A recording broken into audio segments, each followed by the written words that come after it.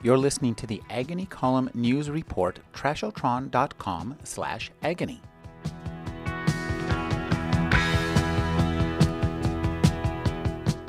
Paolo Bacigalupi's new novel is The Water Knife. It's about our drought-ridden future.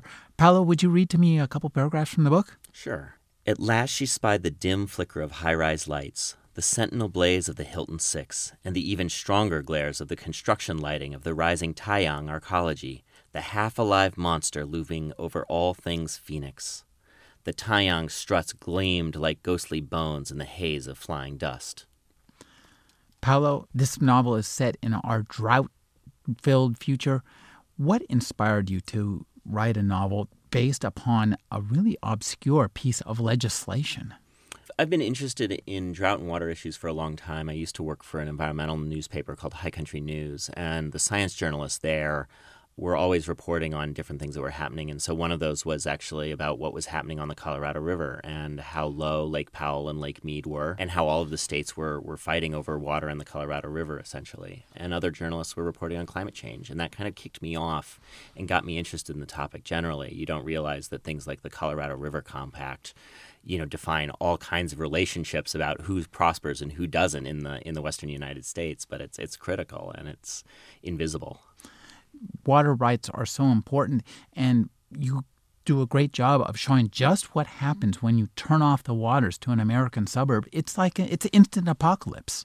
Yeah. One of the things that we don't really realize is that, sure, you've got this beautiful house, and you've got these beautiful granite countertops, and you've got your bamboo floor, or whatever, your favorite fixture is.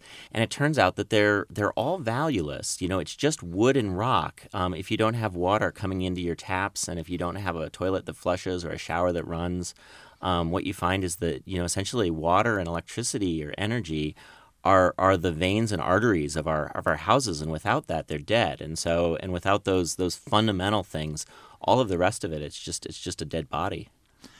We like to think that our current situation of flux is going to somehow get better, that things will resolve for the better. But this novel asks a very different question. What if it doesn't get better? Right. Yeah, I think that there is this sort of hope that, our lives will always improve and that our children's lives will be better than ours. And I think that we get the futures we earn. And unfortunately, if we aren't really paying attention to all the details, and in this story, in The Water Knife, people are missed some key details along the way, decided to sort of live in denial about things like climate change and how vulnerable they were to things like mega droughts. And because of that, they've ended up in this very hard spot where they've run out of choices, and they've just ended up on sort of the dead end road when they should have taken a different road much earlier on. This novel keys around the difference between data and belief, and why the word belief should not be in the general vicinity of the word data. Right. Yeah. Data. Yeah. It's interesting. I sort of feel like in the United States now we sort of live in a fact-free society. We're in sort of reality free fall, and oftentimes it centers around concepts of belief, like, do you believe in climate change? And it's weird because belief really is something that, you want to put on a shelf over next to, do you believe in God? Do you have faith in God? Things like that. That's where belief belongs. Those are the things you can't test. Science and things like climate change are the things that you do test. You say, oh, I have a theory. Now let's test it and see if it's right or wrong.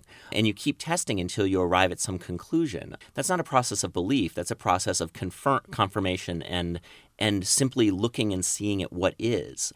And the fact that we sort of have this problem now in the U.S. where we can't even understand what a basic fact or what data is, and that comes from somewhere, and that it is concrete and it isn't something you believe or disbelieve, it simply is data.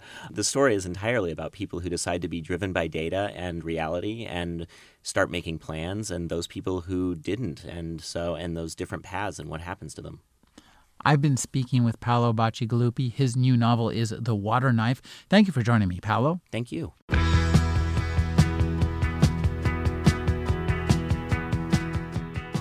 You're listening to the Agony Column News Report, trashotron.com/agony.